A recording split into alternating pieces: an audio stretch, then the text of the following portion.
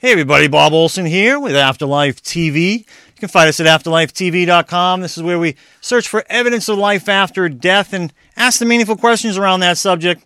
Today we're going to be talking about solving crimes and finding missing persons using psychic ability. We're going to discover what's possible and what the limitations are. We have our own psychic sleuth here who has been doing this for 18 years. I will say that I've seen her do it on TV and documentary type things. As a former private investigator who really wishes you were on my team back then, that would have made things a lot easier. I have never seen anybody do it better. I'm so impressed with this woman that it's the reason that I'm having her here today. She's amazing. We can learn a lot about the process. We can learn a lot about the afterlife from her own unique experience. Let's introduce her. Her name's Pam Coronado. Pam, thanks for joining us on Afterlife TV. Well, thanks for having me, Bob. Yeah, this is very exciting to me. First saw you in 2005. You were on Mediums, We See Dead People. I think that was a 2-hour special. You were on the Mediums. You did your thing. You were finding a missing person in that case, were you? Yep, we were working on a missing persons case. Then the next thing that I saw was in 2012. You were on 2 episodes of The Unexplained.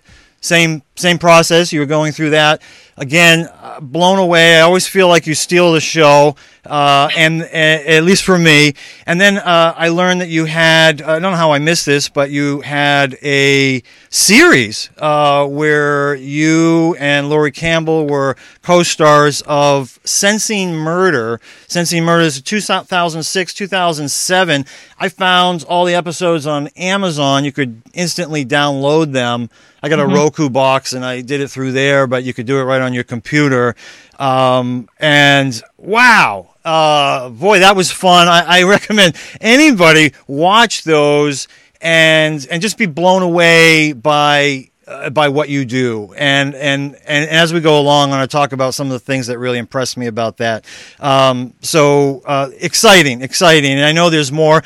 One of the few people I've interviewed that I know has like 6 or 7 things on IMDb. I mean, you really, you become somebody if you're on IMDb. Right. So anyways, tell us about your background. How'd you get into being a psychic detective? It's pretty cool.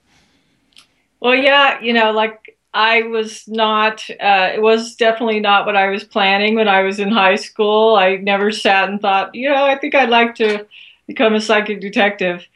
I was actually studying architecture and design at UCLA when I started having this series of dreams, nightmares. I just started getting plagued with nightmares. And at the time my kids were little. I had 3 kids and they were ranged like 1 to, I think the youngest was 1 and the oldest was 4, wow. Maybe 5. So it was sort of creating chaos in my life that I really wasn't welcoming at that point. Yeah.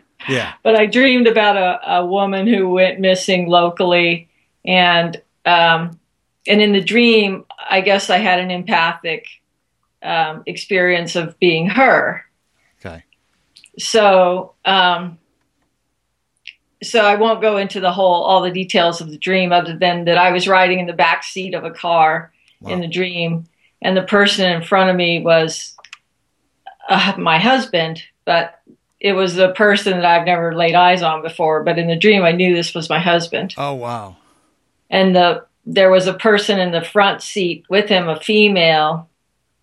And I knew that was his girlfriend and that they were going to kill me. I realized that they were going to kill me. Whoa. So I looked out the window. This is still in the dream. Yeah. I looked out the window, and I can still remember it like it was yesterday. There was an angel flying outside the car and waving like, "Come with me." And I did. Because that was preferable to wherever we were going. Yeah.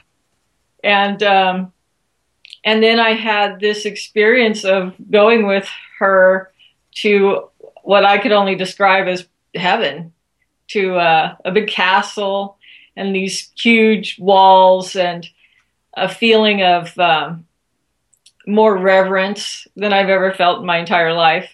As in, I don't know if I belong here or deserve to be here, or it was a really overwhelming feeling. And the dream was so vivid that obviously I wrote everything down that I could remember, because it was just incredible. I'd never had a dream like that. I didn't know what it meant. I didn't know what was happening, and I didn't tell anyone. Just because, it's kind of strange. And then about 3 days later, I think it was, I was reading the paper, and I didn't know what to think. I mean, it was the most incredible, life-changing moment ever, because there was a picture of the man in my dream. Oh, wow. And his wife was missing, and he was the prime suspect. No kidding. So my whole world sort of started crumbling at that point. Yeah. Yeah. Anybody who watched the TV show Medium, would recognize, a lot of her stuff came in dreams, and we could talk more about that in a minute. But so much in that one story, there's so much in that story that we can talk about. For one, you must have woke up and, I should say, once you read this newspaper article, what do you do with that, right? This is the big question. What do you do with that? I did nothing with that. For one, I was just really embarrassed. How do you go tell someone you had a dream and you think that you were getting murdered? Yeah. And this is all new to you? I mean, so you haven't had a lot of sort of what you might call psychic-related experiences before this? None. No. I mean, as a kid, I was intuitive, but I never realized I was any different than anyone else. I just thought everybody was insightful. Yeah. Yeah. I just thought I was insightful. Yeah. And so all of a sudden you have this. Was there anything that in hindsight, you hit your head, anything you've been meditating recently that might have precipitated this? I have no idea. I don't know if it was my hormones, because I'd had 3 kids in 4 years, or something like that, maybe. Yeah. But so and I know people who have young children now, and it would be the last thing that they would want in their life. Like I don't have a breath to myself right here, and now I have this on my shoulders. What did you do with it? Yeah, for a while I did nothing. I was really hoping it was just one freak incident. Yeah, yeah. And then one night I saw the news, and I started following the case obsessively, honestly. As you would. And there was a news report, and it turns out it's all just very complicated, but it turns out I went to high school with this woman who was missing. Oh. And so I knew some of the parties involved, not well, but I had gone to school with all of them. So,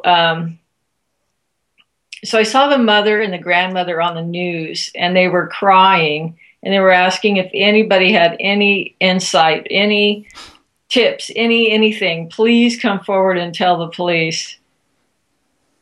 So I really started feeling guilty for letting my fear and my pride and everything else get in the way.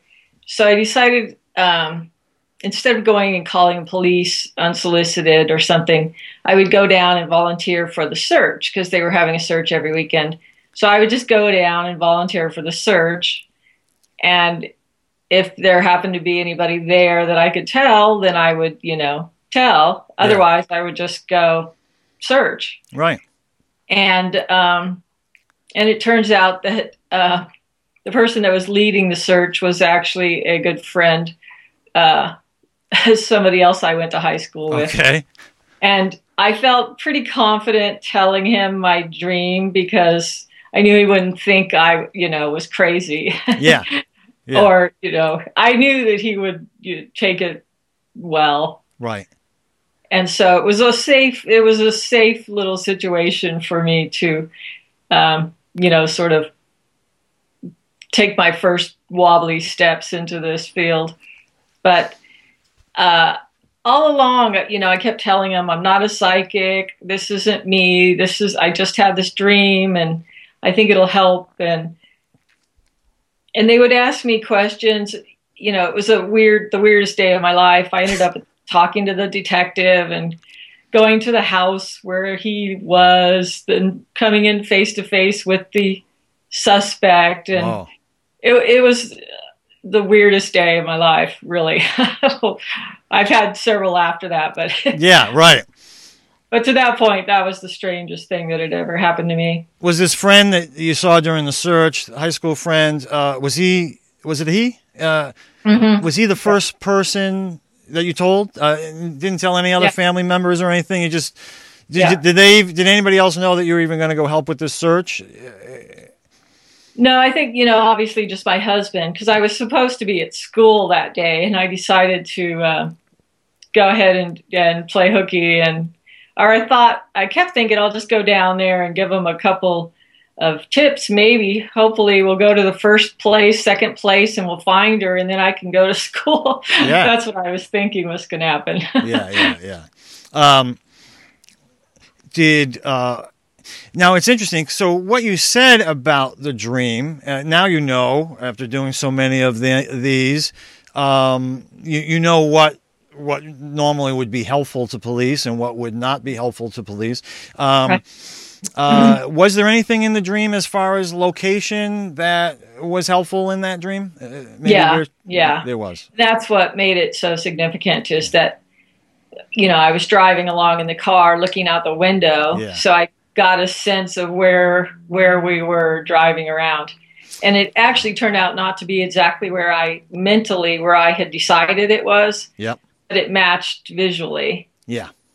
Okay. And just to finish up the story, she was found that day. I wasn't with the group that found her. Yep. But we just got out maps and started highlighting all the areas that sort of matched my description. Yeah.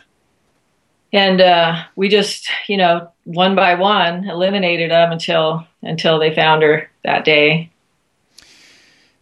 I mean, talk about, a whack on the side of the head. Hey, Pam, you're supposed to go in this direction. It's like, what a wake-up call. Amazing. How much longer after this did you maybe have your second experience? Yeah, that's what's so funny is I thought, okay, that was weird. And now I can go back to school and things and have my kids and my family and things will go back to normal. Yeah. It couldn't have been more than a week where I got a call from someone. And it was really funny because, her daughter was missing and she was frantic. And I said, how in the world did you even get my number? And she said, well, I talked to, his name was John, and she said he was the one that was in charge of the search party in the other case, and he gave her my number. I see.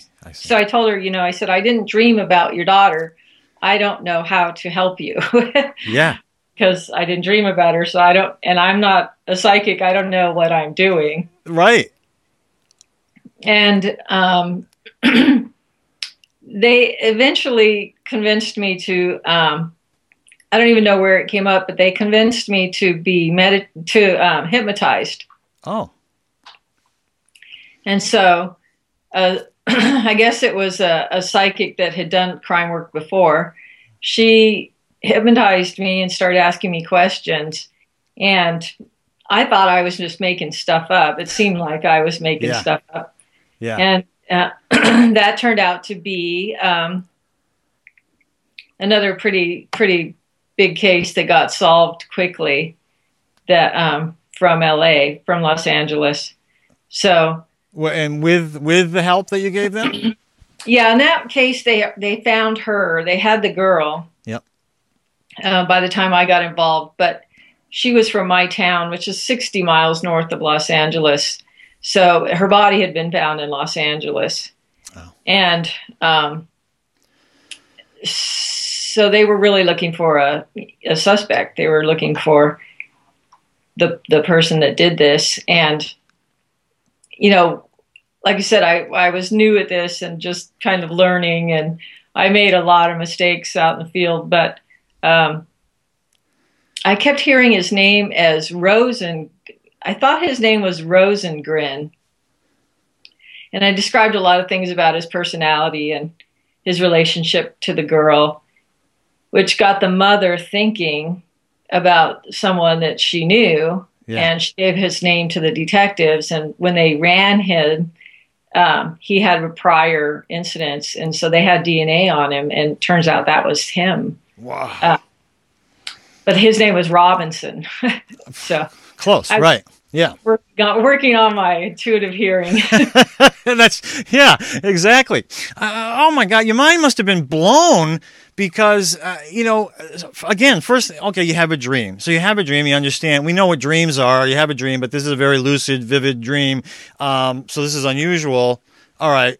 So that pushes you in that. But now all of a sudden, you're pushed into the second case and don't even know you're really a psychic, and so they use hypnotism, which is basically deep meditation, to ask you questions and get more information, which again leads to solving this crime. It's amazing to me.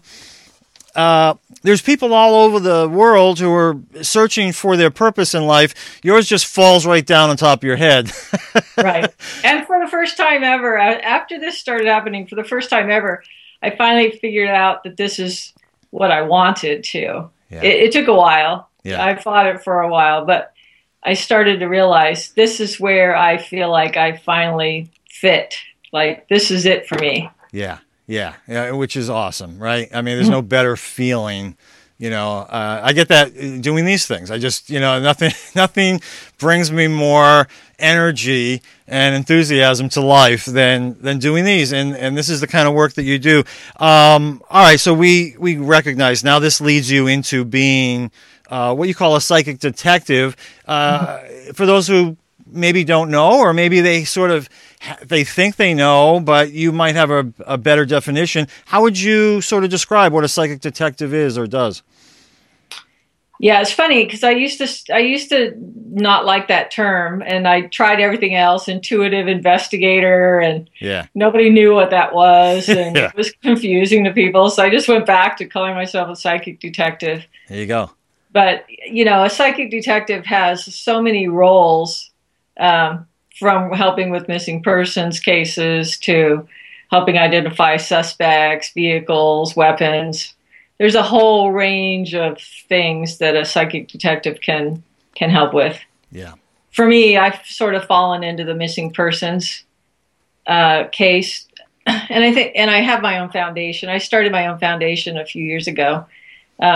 Still trying to get it, up and running, but that's really, I think, where my heart landed is on missing persons cases, just because it's so, it's just so gut wrenching to see these families where the department has sort of thrown in the towel. Yeah.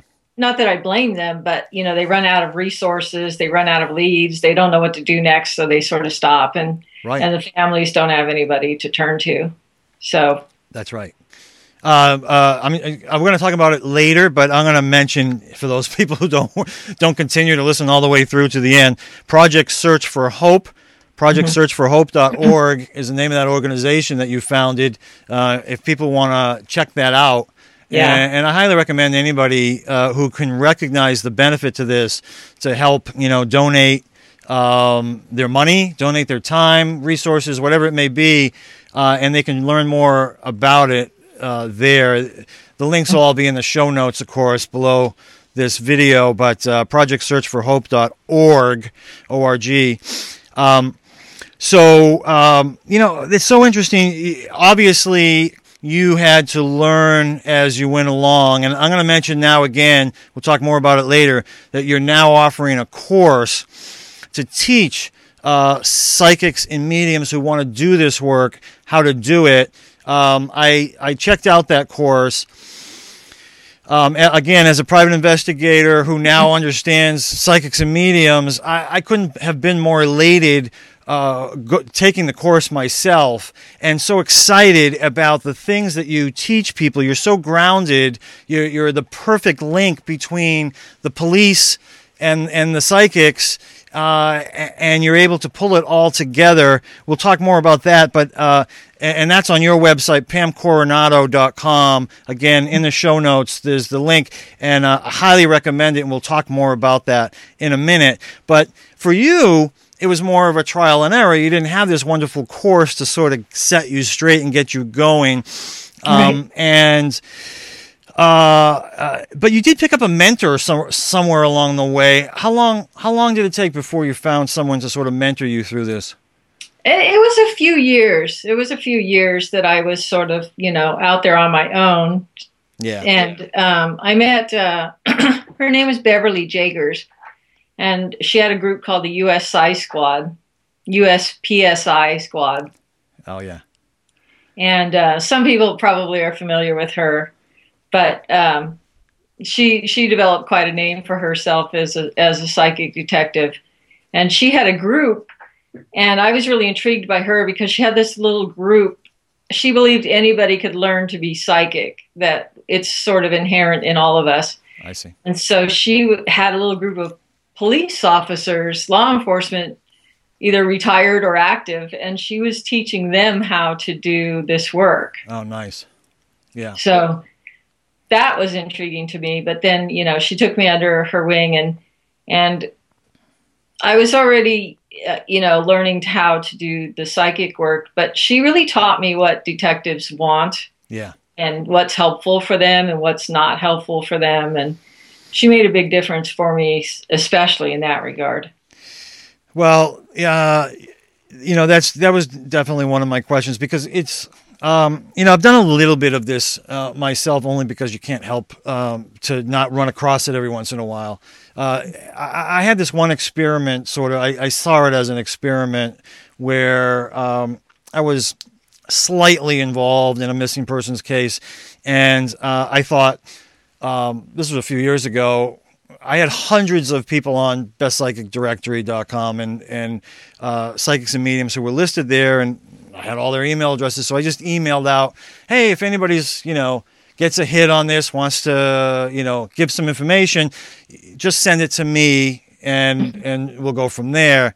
Well, we had over 100 people respond, and it was quite a lesson for me, because some of the stuff, a lot of the stuff that you talk about in your course, but, first of all, one of the things I will say now, get your confirmation on this, it's so much better to work with one psychic who knows what they're doing in this work ongoingly than to work with 100 sort of randomly, who are sort of got one foot in the door. Do you not agree?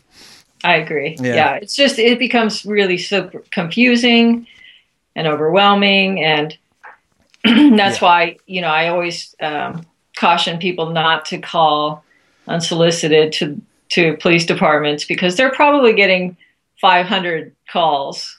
Easily. A high profile case, they probably get anywhere between 500, 600, 700 calls. From psychics and mediums? From psychics. Oh my God.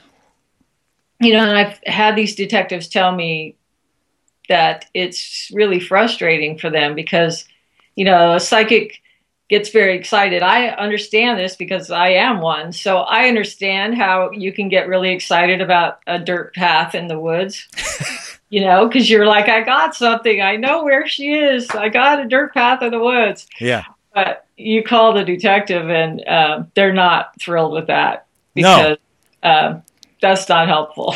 No, it's not helpful at all. And we got so much of that. And I wanted to be kind and compassionate to the psychics and mediums because they were sweet enough to want to help. But we got a lot of that, they're by water, there's a big rock nearby. And this case was in Vermont, it's mostly forest, right? A zillion rocks and creeks. Yeah, exactly. So anyways, so one of the first things I learned, really, from that was that most of psychics and mediums just don't know what detectives need. They don't Right. recognize what detectives need, and you. You obviously learned from trial and error. You learned from your mentor. But one of the things you recommend in your course is that people, it's so interesting because you did it, go out and volunteer as a search member, not as a psychic, not Right. so you can do what you did, which is try to find someone you can give your psychic messages to become a search member so you can learn what's helpful, what would be helpful and what would not be helpful in terms of these messages that they're getting. You want to elaborate on that? Yeah, I mean, until you've been out there in the woods, you just don't realize how all of these details and how having a really detailed description of a location is so necessary. But you just, as a psychic, it seems easy on paper. It really seems easy when you're getting this because you're thinking, I know where she is. I got it. There's this curvy road and there's a creek right there. Yeah. And how could they not know where this is?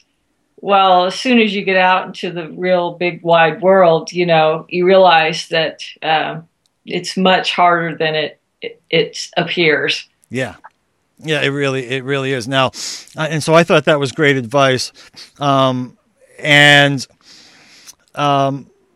Yeah, I'll interrupt you for a second. Yeah, please do. Now I tell people when they say, well, should I call? What should I do with this information? And I always say, well, just look at it objectively.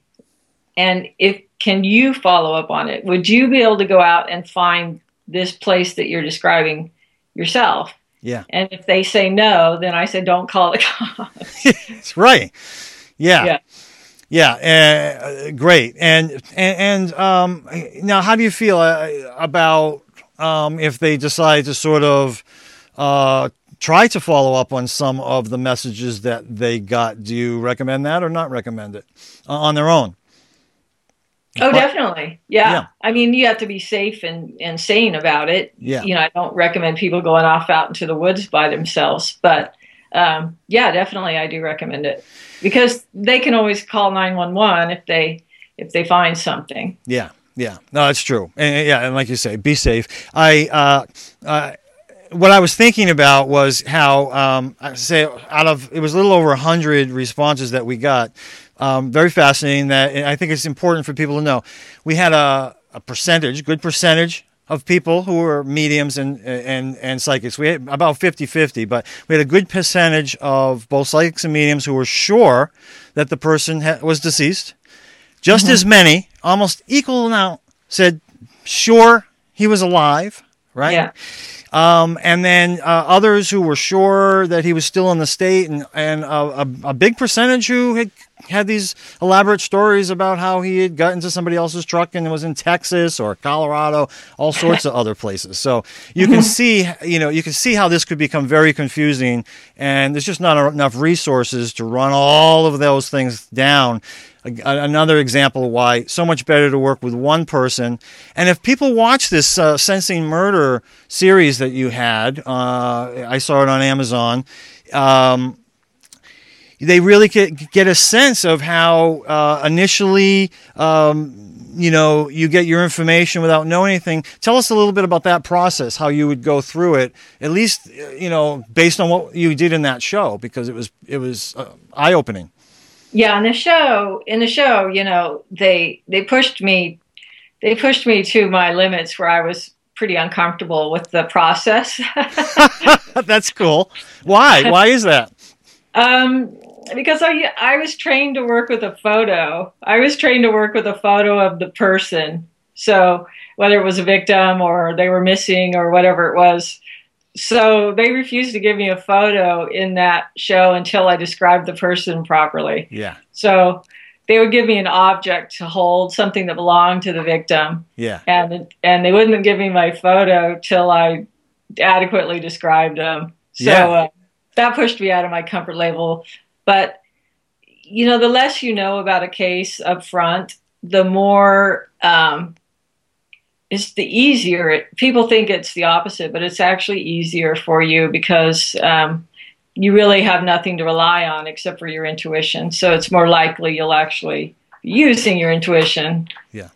If you have any kind of facts, we call it front loading in remote viewing, that front loading can just wreak havoc, and you don't even realize that it's creating some noise in your work. Yeah. Because if you know, I do it a lot to my students where I'll give them the photo of a missing woman, for example, and 90%, and a lot of times I'll give them a case where the killer was a female, just to see that they're actually working. And, 90% of them will come back with a male because that's what they're expecting. Yeah. That's so the ones that come back and say, wait a second, I think, there's something weird about this. And as soon as they start feeling like there's something unusual about it, then I know that they're actually using their intuition. Yeah, they're tapping in. And this is true for readings. I've always recommended people go to a stranger when getting a reading, especially if you have any skepticism at all. But even later, if you're working with people who know anything about you, certainly that information is going to get in the way, and you never really know if it's coming from intuition or intellect based on it. One of the other things that you did very, very well, I noticed right off, was that you know what questions to ask yourself. Now, so here we are. We're talking a lot about beginner psychics and mediums, but the police, they're beginners in working with psychics in this case. And I noticed that because of that fact, you were very good about asking yourself the right questions so that you could get the answer. Or maybe you're not really asking yourself, but asking the right questions. That come from, is there a process that you go through to do that? Well, when Bevy taught me, she taught me to pretend I was a reporter for any case. So who, what, why, when, and where were the big questions. And each case, of course, is different. So they might not need the where. Maybe they already found the person, but right. They need to know who and why. Yeah. So that was sort of the basis of having any kind of structure whatsoever for me in the beginning, because I had no structure at all. It was just whatever flew in. Yeah. The window, Yeah. And I talk about it like going to the grocery store without a list. If you have no idea what you're trying to get, things will come in, and then you don't really know which category to put them in for sometimes. Right. You may get a car, but you don't know whose car it is. Yeah. Could be victims, could be the killers, could be a witness. You have no idea. So I try to short circuit all of that by asking what I'm wanting. Yeah. And then it has some, significance when I get a response. You also, the other thing that I loved what you did, you didn't ask questions except to have things confirmed, messages that you were getting to sort of confirm those or not. But you also, when you had a message, when you had something that you saw or heard or felt, you just described what it was that you were seeing, feeling, or hearing, as opposed to making an interpretation and labeling it. I've been trying to teach this to psychics and mediums for years. So excited just to see you do that. Nothing's better than watching someone actually do that in practice. And where did you learn to do that? Because that allows in this case, the police, the opportunity to make their own interpretations based on exactly what you're seeing rather than what your interpretation of that is. Well, how I learned it was by being embarrassed a bunch of times. So that's how I learned it. Yeah. I really learned that, it took a while. It takes a while to really get this concept, but if I go into a case blind and I don't know very much about it, it's a pretty big ego that says, I'm going to make this all make sense for you, who happens to have all of this background information. Yeah. So I realized I don't know better than they do. I don't know anything. All I can give them is what I'm getting. Yeah. and it leaves less room for misinterpretation. Right. It was actually a Sensing Murder, one of the Sensing Murder shows that I did this, actually. I think it was the pilot. I saw this violent confrontation, and I saw arms flailing around, and I saw blood on the victim. That's what I saw. Yeah. What I said was, I heard you. I remember this. Yeah. She's being stabbed. Yeah. And when the detective looked at me and said no, then I was totally lost. I didn't know what to do. I mean, I was just lost. And he saw me struggling, and eventually he said, did you see a knife? And all of a sudden I realized, oh, no, I didn't see a knife. Wow. And so that was just a huge lesson for me in not making those mental leaps and making assumptions. Yeah. It was beautiful. I recognized it. I never saw you do it again. I saw you do it that one time. And you eventually did get later that it was a bat. Well, you didn't say it was bad. You said that she was hit with something, a blunt object kind of thing. But which again is a better description than saying bat, because anything can look like a bat. But I saw that being the empath, my heart went out to you immediately and felt the awkward moment. But I loved the recovery on it. I loved what that taught everybody, and especially psychics and mediums, by watching that. And I thought it was a great example. And I knew it was unusual for you. And I knew why you did it too, because there was obviously a lot of blood. And we just make assumptions. It's very hard not to, right? It really is. And you have to, that's what I really learned through making several mistakes, is that just report what you see and try not to, wrap it up and put it in a pretty package. And I have students do it to me all the time. When they come to me with a big scenario and say, I've got this thing all figured out. Yeah. I'm suspicious immediately. I'm like, you should be confused, and it should be coming in bits and pieces, and it should make no sense to you. And the more confused you are, the better usually. And that sort of humbleness comes from working with a bunch of skeptics, the police, for the most part. I'm sure most of them are.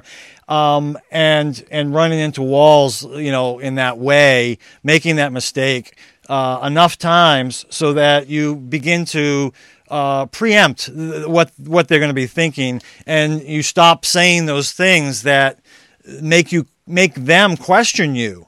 Right. You know how your ability works. They don't know how your ability works.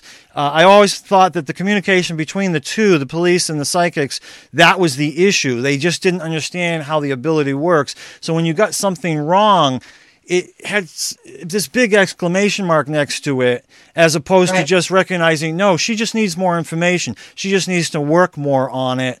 Let's keep going here. But instead, it sort of stops everything for a moment and makes them start to question you, doesn't it? Yeah, and the thing about detectives, it's just part of their training, is they take everything literally. Yeah.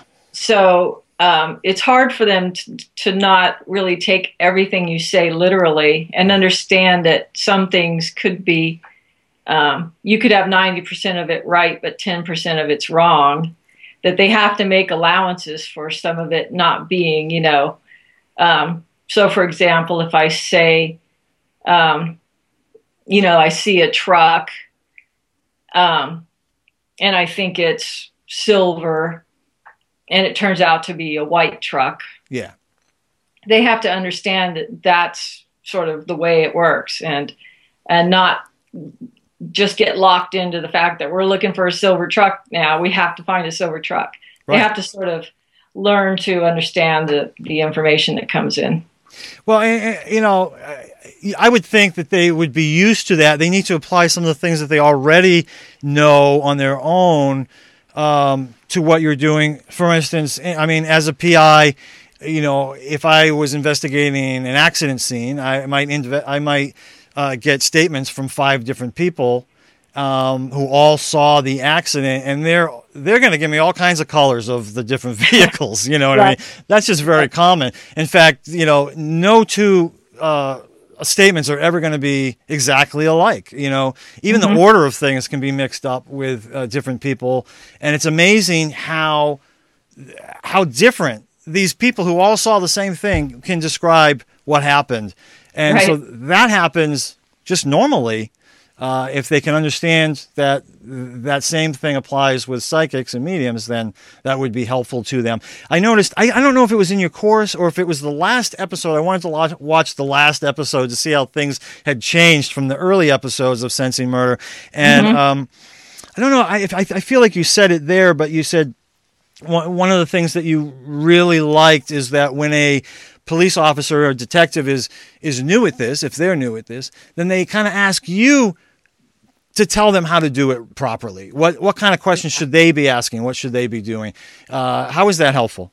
I love when they do that. I love when they let themselves be vulnerable, because I'm vulnerable. So I love when they let themselves be vulnerable and say, you know what, this is brand new to me.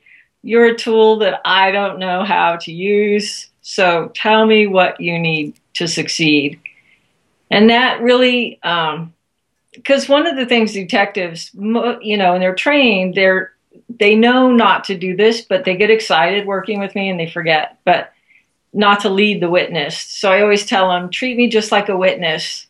Don't feed me information. Yeah. Just question me about the things that I'm already telling you instead of leading me. Because there's a great example I give all the time, and it's a detective I ended up working with for a really long time, but I was describing a church, and she got really excited and said, is there a graveyard in the front? And I said, well, there is now, and there always will be. So I don't know. Right. So it's those leading questions that really, you know, wreak havoc on intuition. Yeah, exactly. Very interesting. Again, intellect, intuition, they can mess each other up. You got to try to keep them as separate as possible. You know, you talked earlier about how you prefer to find missing persons. Sensing Murder was more about solving crimes, but it involved missing persons. How often does a missing persons case turn into a crime? Oh man, probably 95% of the time. Oh wow. It's a high number. I always see the one that somebody just ran off or something like that. It's such a rare situation. Yeah. So that's why, you know, one of the things I would love to see law enforcement do is treat every single missing person as a homicide up front, just because you can't undo those mistakes that happen early on. Good point. Yeah. You know, you also said something interesting in your course about children and adult children cases versus adult cases. You remember what you said? Share that with us, because it was brilliant. Well, yeah. You know, a lot of people go into this field with this notion that they want to save children. And it didn't take long for me to realize that everybody is somebody's child. So a 30-year-old is still somebody's child. And where do you draw the line at 18 or 25 or 30?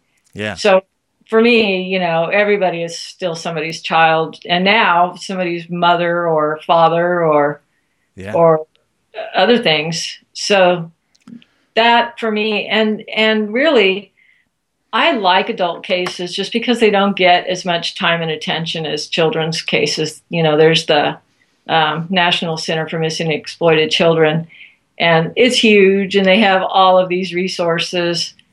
And I would really like to see adults' cases, you know, get equal attention. Yeah, I mean, even on the news, obviously, more sensational story, more heart-wrenching. They get at least twice as much time when it's a child versus it's an adult. Adult, you're lucky if you see it. You know, with a child, you can't miss it. They play it 1,000 times, and the segment's much longer. So yeah. You know, I'm sure people are wondering, so I feel like I have to ask, you know, what percentage of these cases that you have helped with, how many have you How many have you worked on in one way or another? Over 100? Oh man, probably yes, definitely over 100. Yeah. Okay. What percentage would you say are solved based on psychic-related discoveries? That is the hardest question. I hate that question, actually. That's Sorry. It's okay. I get it all the time, and it's impossible to answer because, for one, a lot of these detectives go off and I never hear from them again. So Yeah. I don't even know if they used the information. I don't know what happened with it. I don't get any feedback.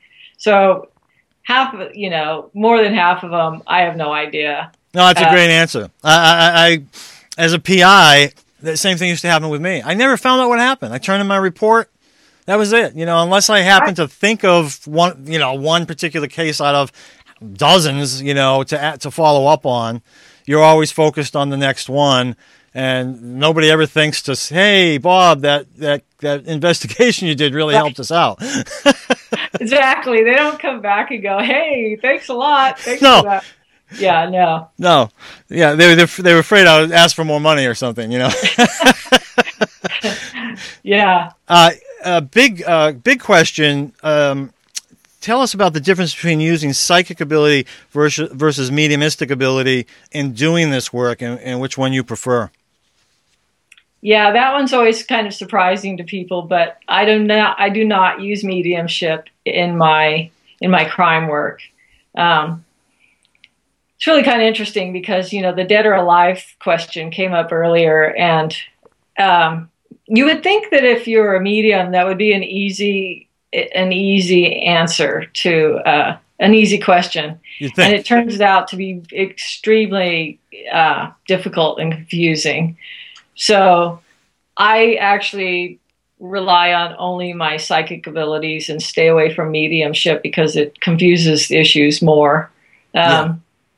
And I've also found, and this is the part that is kind of surprising to people, that you may not get accurate information from a spirit who is communicating with you because sometimes they have their own agenda. They, in fact, that first case that I worked on that I told you about the dream, actually, she insisted, she came through to me in a mediumship way and insisted, this is later, obviously, insisted that her husband had nothing to do with her murder. Oh, jeez. Yeah, I know. Thank you. Yeah, right. Okay. Thank you. But I think she just didn't, she was still protecting him, or, she didn't want the kids to lose both of their parents or whatever her agenda was. But, I was shocked that a spirit, I thought that they were all perfect, Yeah. I thought they went back over there and all of a sudden they were enlightened and perfect. And lying is impossible. Yeah. I was kind of shocked. And a lot of times if you get that question too, you just get this big nothing answer. Who killed you? Yeah. You just get this big non-answer. So I don't know if it's like they're not allowed to tell you, or I don't understand that phenomena, but I've seen it over and over. Well, it's interesting because my theory on this has always been that if a person is missing and they're not meant to be found, or a crime has been committed and it's not meant to be solved. And when I say that, I mean because it doesn't just involve that one person or those two people. It involves everybody around it, all the family members, all the loved ones. Everybody who's involved is having an experience that they get to take back, to the spirit world for all eternity. These are lessons that we're all learning, and I believe that some of it is set up a little bit meant to be, in that these are lessons that we're learning that that our soul would like us to learn. So sometimes my theory on it is some cases are just not meant to be solved. Some people are not meant to be found. What's your experience on that? I actually do agree with that. I do agree with that. And I also um, feel like sometimes a spirit doesn't want their family members to be the ones to find them. They don't want them to be traumatized that way. Yeah.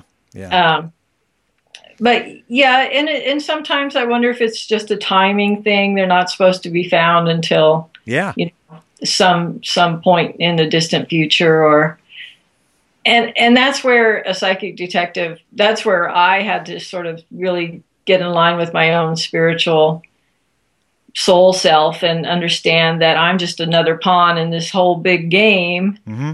and I can't take it all so personally. You know, Yeah. I do the best job that I can do, Yeah.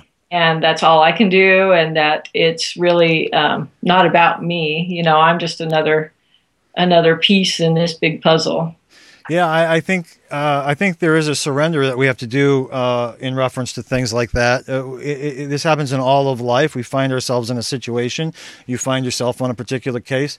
The infinite number of things that must take place for you to actually end up on a case. You have to believe that it was all meant to be, whether or not that case gets solved, all wrapped up the way we would like to with a pretty bow, or not. Everybody who's involved is having an experience that I believe that they're supposed to have. And like you said, some of that experience is, yeah, it will get solved, just not going to be solved today. It might be solved 3 years from now. And we have to accept that. And from your perspective, I'm sure that can really mess with your mind because if it's not meant to be solved, what am I doing this for? But You're right. yeah, Well, yeah, I had to battle that a lot because, there have been definitely times where I felt like quitting. I really felt like quitting and thought, why am I even doing this? Because it's like looking for a needle in a haystack sometimes. yeah, But then, I realized I've actually gotten the message in meditation a few times too. Is maybe the result isn't actually what counts to the family. The point that somebody's helping them and somebody's trying and somebody's looking is really what counts. yeah, So, yeah, and it's kind of, I think the Malaysian flight that went missing has been a really interesting case for me because it's sort of what we deal with day in and day out happening on a big major stage. yeah, And people seeing how a whole plane can just get swallowed up and disappear somehow. How big the world becomes. yeah, But they haven't given up. I mean, they have just poured millions and millions and millions of dollars and time and effort and tears. I mean, I've watched these guys look like, they ride the same roller coaster I ride where you get all excited and you think this is it, we got it. And then you don't find anything and you're discouraged and tired and dirty and sweaty. yeah, yeah. That's right. No kidding. But that was one of the things about Sensing Murder and even the unexplained cases. Most of those things were not wrapped up, and it's so not United States Hollywood, happy ending. Right. I actually think it's one of the reasons some of these shows don't last longer. Yeah. Is because that's what people want. They want these Right. happy endings, but you're living it, and you're personally involved in these things. We watch it, we watch it for an hour and then we move on. We think about something else. You're out in 90-degree weather in the swamps, trying to find something like this. And then you have to go home and wrap your mind around why nothing ever happened with it. It's got to be a challenge. Definitely. But I will tell you a really funny story real quick, just because I was in New Orleans on a search. And that was on the Unexplained, actually, the one where the guy went missing in New Orleans. Yeah. And so we were in and out of all the homeless camps. Yeah, I remember that. Yeah. And talk about hot and dirty and sweaty. And it was in the middle of the summer. Yeah. I was walking down a street in the French Quarter, and all of a sudden, out of nowhere, appeared a Secret Service guy. Then pretty soon there was two of them, and as I'm standing there, in my ratty search clothes, and I'm hot and I'm sweaty and alone on this street, here comes Bill Clinton. No way. So I actually met Bill Clinton. And what's funny is that it's really classic because he walked right up and shook my hand, and I said, I don't know if he thought I was homeless or what. That's right. He might have, right? He might have. Yeah. But he came up and shook my hand anyway, so it was kind of really funny. That is a great story. Yeah, yeah. The last thing in the world after a day like that, you don't want to meet anybody, never mind right. the president of the United States. Yeah, that's amazing. That was a good story. That was actually the case I was thinking about when I was thinking about just being out in the hot, doing your work. How many people, and this would probably come more from mediumship than anything, but how many people in spirit, from your own experiences, want their crimes solved? And if they do, what would be their aim in that? What would be their purpose behind wanting it solved? And for those who don't, maybe why not? That's such a good question. Just in my experience of talking to spirits that have been murdered or died in a violent way, their answers are really kind of interesting. And in the dream, like I told you in the first segment, she left her body before the violence happened. And I've heard that over and over and over from spirits, that they take off before the violence. So they're not as traumatized as we think they are. That part. And as far as justice, they don't have the same concept of justice that we do, actually. So they typically, what I've been told, is that they want their family members to have peace. That's all they care about, is their family members. So if there's a family member that just cannot move on and is really struggling and has to have some sort of justice, then that's the only form that they really want it. Yeah. That makes it. They don't need it for themselves, but they want their family members to have whatever is going to allow them to sort of heal and move forward. Yep. That's the answer I gave in my book. That's my own experience as well. In fact, it seems to, they just want us to be happy. They want us to be happy, and that when you recognize that about your loved ones in spirit, you recognize that their motives in a lot of the things that they do, that will answer a lot of questions for you. Do I need to fly across the country to visit their grave? No, not if it's a financial burden to you. You know what I mean? And do I need to buy a $8,000 casket instead of having them? No, it's like, not if that's difficult on you. They want us to be happy. They want us to be comfortable. They want everything. And I found that across the board. And it's great to hear, that your experience involving violent crimes is pretty much the same thing. Also explains why some might not be solved. Sometimes if the truth comes through, you mentioned in an email to me that a lot of them just want to be remembered more in the happy times than as how they died, correct? That's the only time I've ever actually felt frustration coming from spirits at all, is that everyone's obsessing over what caused their death and forgetting about, the whole life they lived before that. And some spirits have really expressed a little bit of, frustration with that, because that's not what they want people to obsess about and what they want to be remembered. They want their life remembered. That's a super powerful message there. People should rewind that and listen to it again. I think it's really, really powerful.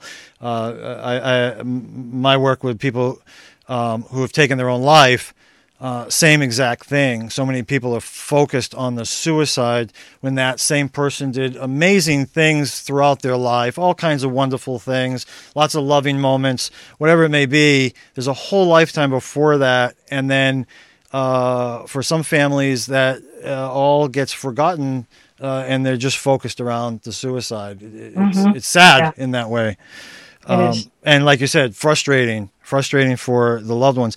You have also worked as a medium giving readings for families of murdered victims. And these family members have special concerns, their own fears, their own questions. What are some of the more common concerns that come to mind that you've recognized in working with these families? Well, what's interesting is that there's this really odd need to hear the details and the truth about what happened to their loved one, and I always try to avoid as much of that as possible, because what if I'm wrong? I don't want to be telling them all these gruesome things if I'm wrong. So I try to steer them away from that conversation. But I have found repeatedly that that's one of the things that they push for, is they really, really want these details. I think it's that they're just desperately trying to understand what happened and somehow assimilate everything, I guess. Yeah. Okay. It's hard to understand, but I see that as really common. And the one thing, like I said over and over, I've been really able to tell them is that, they don't, a lot of times they leave their body. They don't suffer the trauma that we're imagining in our head. We're imagining the worst of the worst. And truly they've already, they're out flying with the angel. They left already. And again, another super powerful message here, I think. And you said it right at the beginning where you did that. I mean, when she was in the car and left to fly off with the angel, long before the violence even started, even if, I believe they are. I don't know what your beliefs are. They're still aware of what's going on, completely detached from their bodies from this, not absorbing, not experiencing any of that pain. But that was way ahead of time. They know what's going on, though, right? Yeah. So I have another one that's really an interesting one, because this girl, I did a reading with her, a mediumship reading with her, and she had been stabbed. She'd been stabbed by a person she was dating and trying to break up with. And I think it happened in a park. And so she stumbled. She'd been stabbed several times in the chest. She stumbled over to the nearest house, and she knocked on the door, and she asked for help, and she collapsed on their porch. Yeah. And I think she died in the ambulance or something on the way to the hospital. So when I did my reading with her, it was really amazing, because she kept telling me that she was numb. She didn't feel any pain.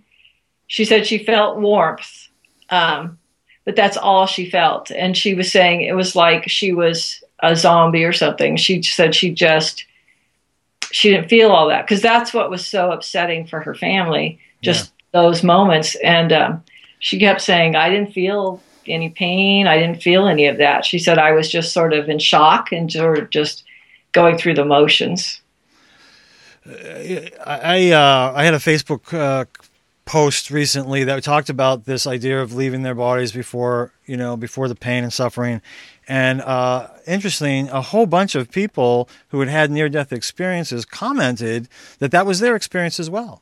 And these are people who obviously didn't die. They died temporarily, came back, but that was their experience as well. Never experienced any of that pain and suffering until they came back into their body, and then they dealt with the healing part.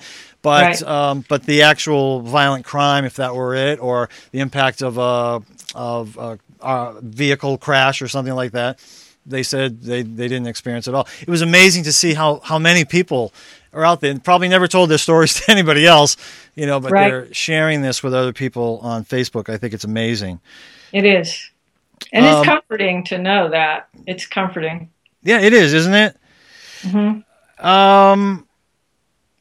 So I got one question here. We're running long, but this is such a rare opportunity to have you here. I'm not worried about it. I know people are going to be interested in this. Again, in your course for psychics and mediums who want to become psychic detectives, I highly recommend it. I'm going to tell everybody about it. Shout it from the rooftops about how good this course is. You teach psychics and mediums to use sound judgment before helping. And one of the things you say, never contact the family of a victim, including on social media, because that's a whole new thing. And always wait until you're asked by police to help. It's almost, it's like you could say that a million more times just to make sure it gets through, right? Always wait until the police ask you to help.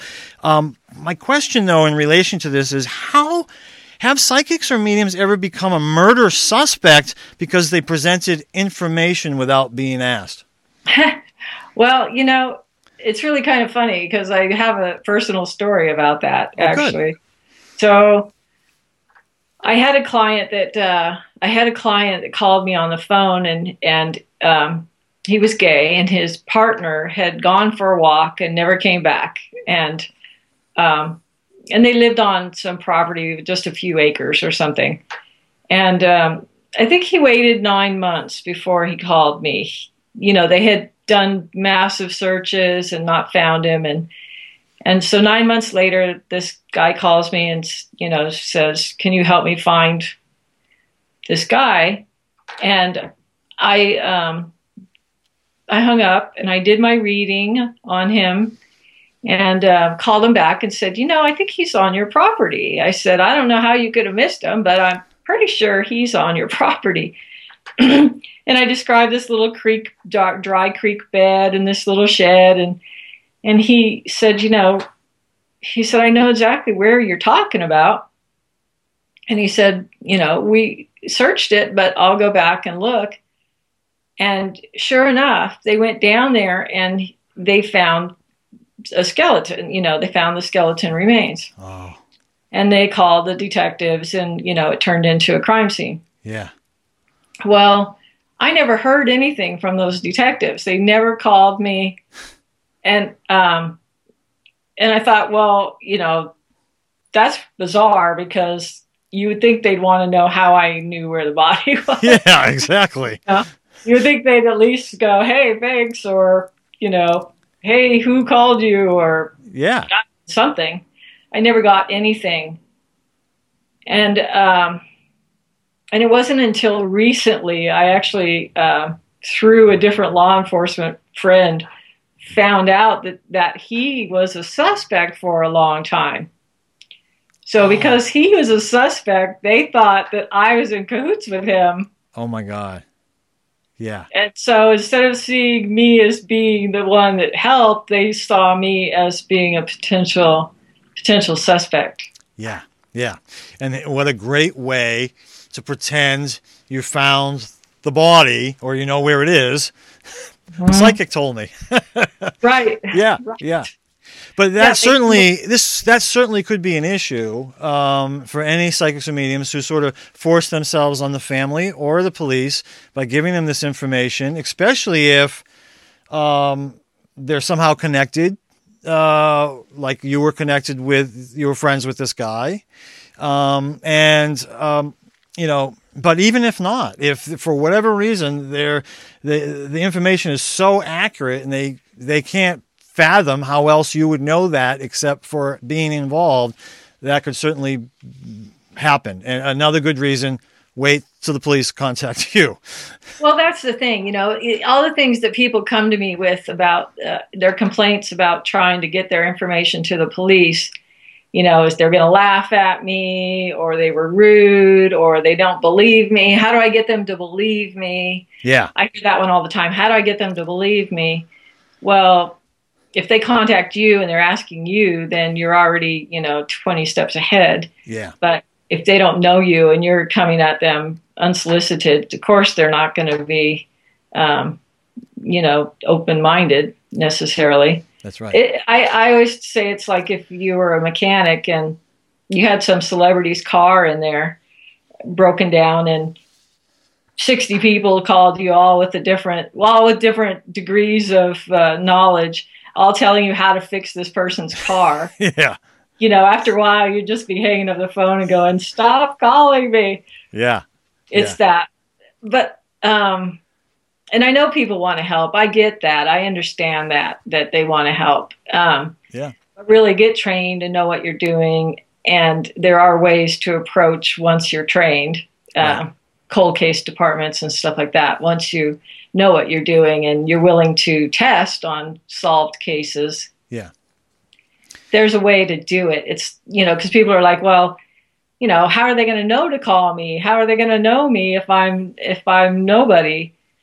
Well, I believe that the universe has a way of making things work out. And I just believe, just like, I've always told my students, when the student's ready, the case will appear. Yeah. And it seems to happen that way, every time, where it just sort of enters their world in a roundabout way. And I always tell them, well, you must be ready because the case is here. Yeah, that's right. Exactly. And that certainly was your story. Mm-hmm. You've had many students that you've always been able to see the same thing happen. I mean, you also must have to, you must get information on cases that you're not going to work on all the time. I mean, especially high profile cases that you see on the news type of thing.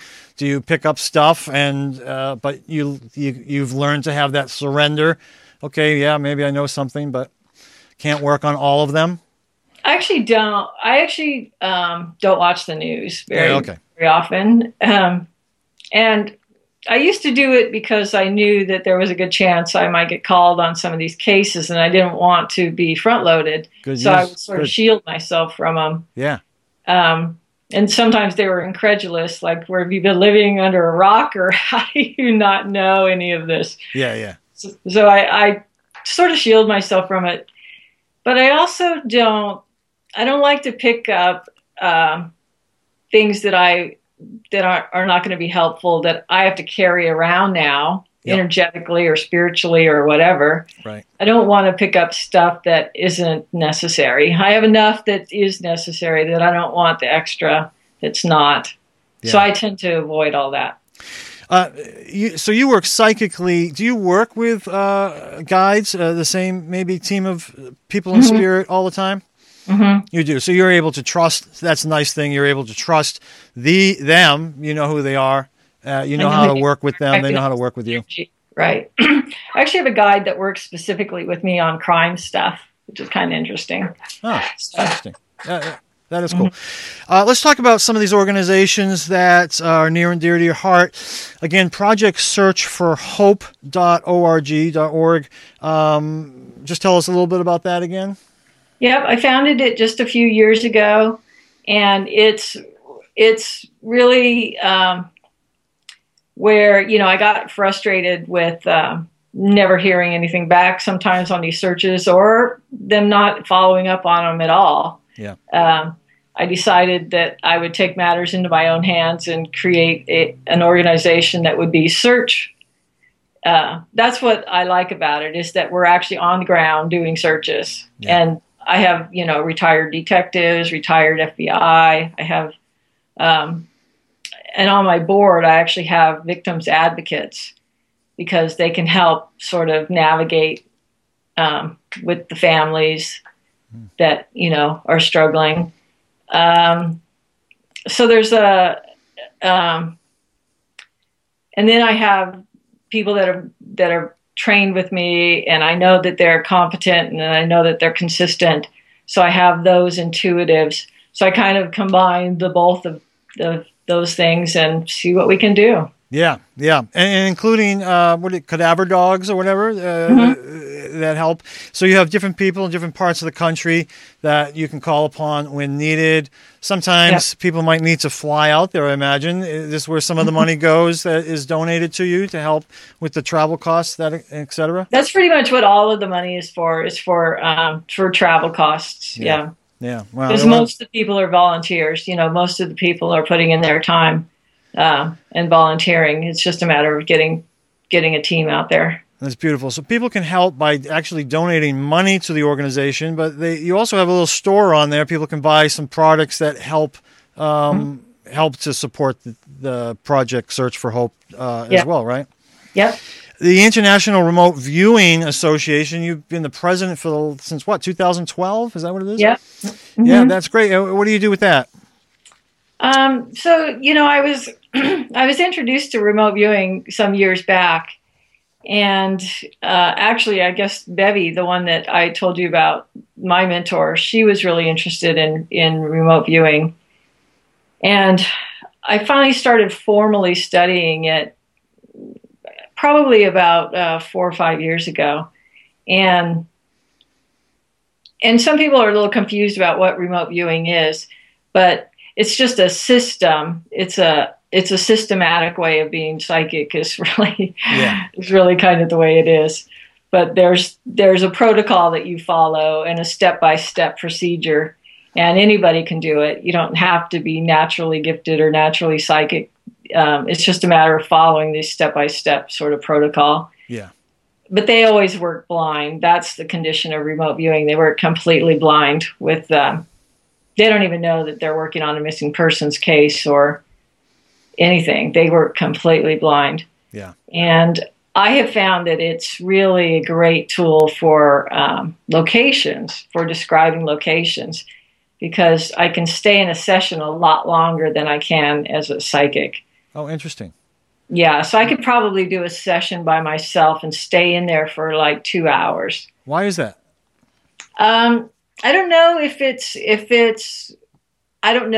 it's just the beginning steps that puts you in touch with the target, but you actually can get to this place where you're having a 3D experience of the location. So you can actually take your consciousness there and feel like you're there, and you can explore.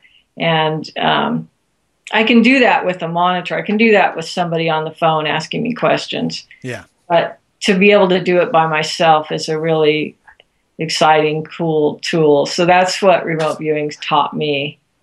Beautiful. You also do some stuff at Miraval, Arizona. What is this? I know spring 2015. Maybe you got something coming up. What is this? Maybe. Yeah, we're looking at it. We got a big conference coming up for the International Remote Viewing Association in June. So we'll see if I can squeeze in another trip to Miraval. But the conference, the remote viewing conference, is going to be in New Orleans. You know, I've spent a lot of time now. I'm fond of New Orleans, so we're going to go to New Orleans. But yeah, Miraval is really a wonderful place because it's a healing. It's a healing spa. Yeah. It's one of the most spiritual spas in the world, I guess, is what they say. But, for me, with all the work that I do, it's really important to be able to go and heal and take care of the healer. Heal thyself. If you do a workshop there, is that going to be for psychics and mediums? Is it for the public? What would that be for? Usually when I do those at Miraval, it's about it's for anybody. So it's about people that are wanting to learn how to use their intuition and how to tune in and all of that. And it just so happens that you're at a place that there's all these meditation and yoga and any class you could imagine that you want to take yourself. So it's really sort of a holistic sort of experience. Yeah. My wife's been there, I don't know, probably a few times, and absolutely loves it. And love, you can do two or more, different sessions, whether it be a massage or something with Wyatt Webb and the horses. You know, there's just so many cool things to do there. You could do 2 or 3 a day and still there'd be plenty that you didn't do. While you were there. Your psychic detective certification course, this is at pamcoronado.com, links below, and you decided to do this. You've had 18 years or more experience doing this. You wanted to help other people get into it as well, right? Well, there was a lot to it, but it took me a long time to learn and assimilate all this stuff because I had to make all these mistakes in the field. Yeah. So if I could help others, avoid some of that, at least some of the pitfalls that are out there.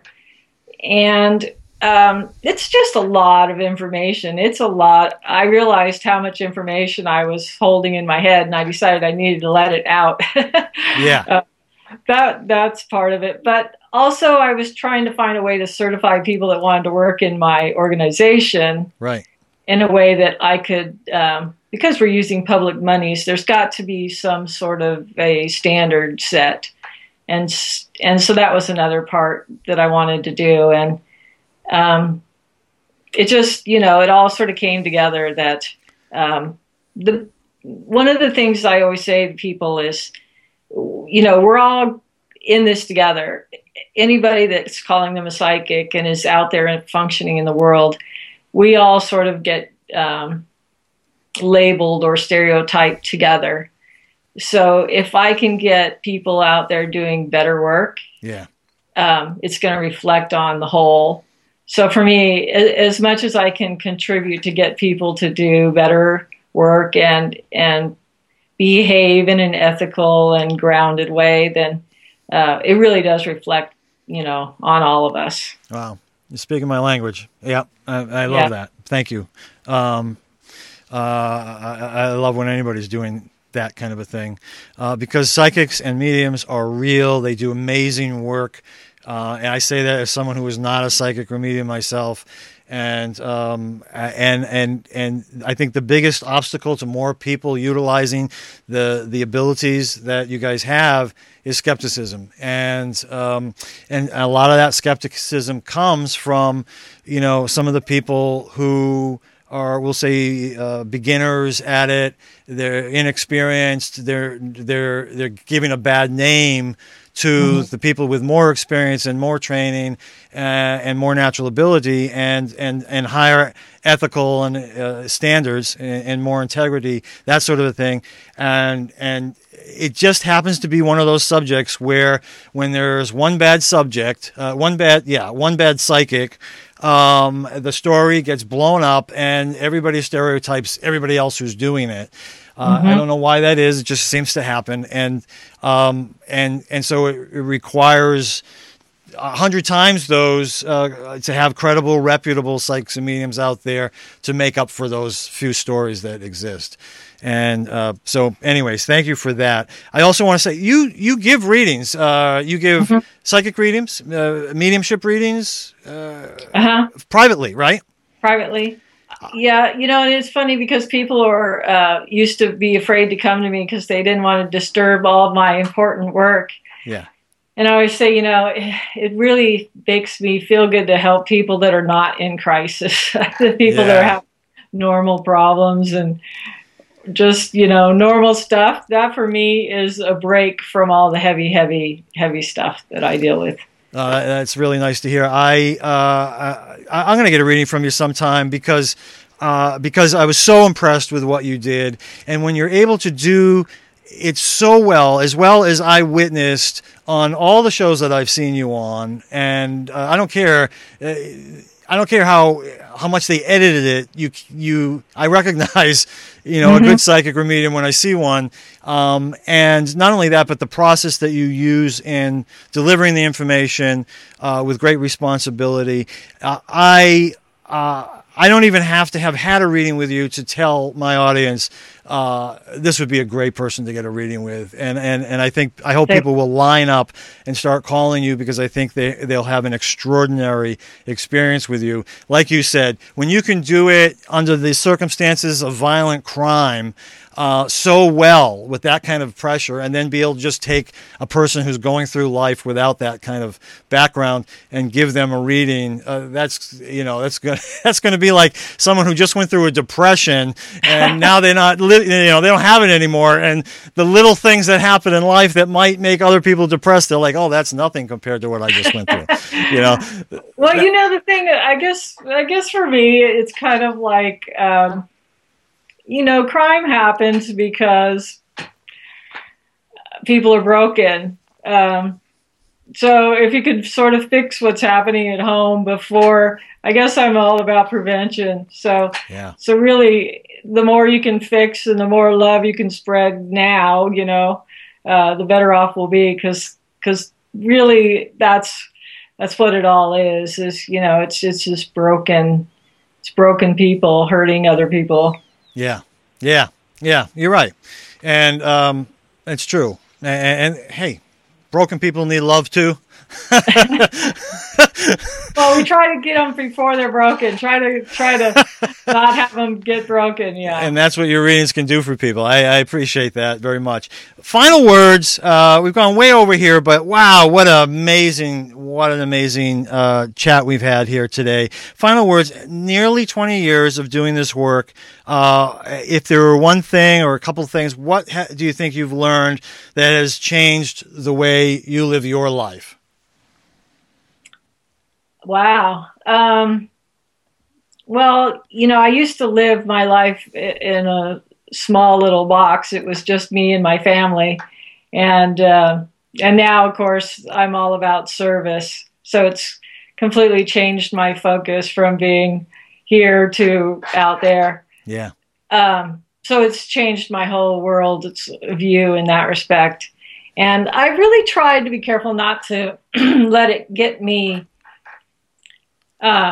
bitter or afraid or fearful. I'm probably a little more overprotective than your average parent. Yeah, right. I have to admit, Yeah. And I am definitely more, aware of the kinds of things, that happen out there. Right. Yeah. But I also have a lot of compassion, and I think that. Like I said, I view crime probably differently than a lot of people do, because I recognize that, from a spiritual level, there's all kinds of things about it that we don't understand, That's true. That's true. You said in your course to help people sort of find the balance that you're talking about here and not get overcome by the negativity that you're working with, is to focus on the love that is in your life and it's all around you. And I thought that was just great advice. And I think each and every one of us could do that, to try to stop thinking about the things that we're worried about, the problems that we're having, and focus more on the love that's in our life. That would lift anybody up if you just took 5 minutes a day to do that. So just more great advice from your course. All right, Pam Coronado, thank you so much for being here today. I've learned a great deal, and if you ever need Afterlife TV to help you with anything, you certainly let us know. We love the work you're doing, so thanks so much for that. Thank you, Bob. All right, and we do a little thing. We just do a little Afterlife TV wave here, so just say goodbye to everybody. Bye. Bye.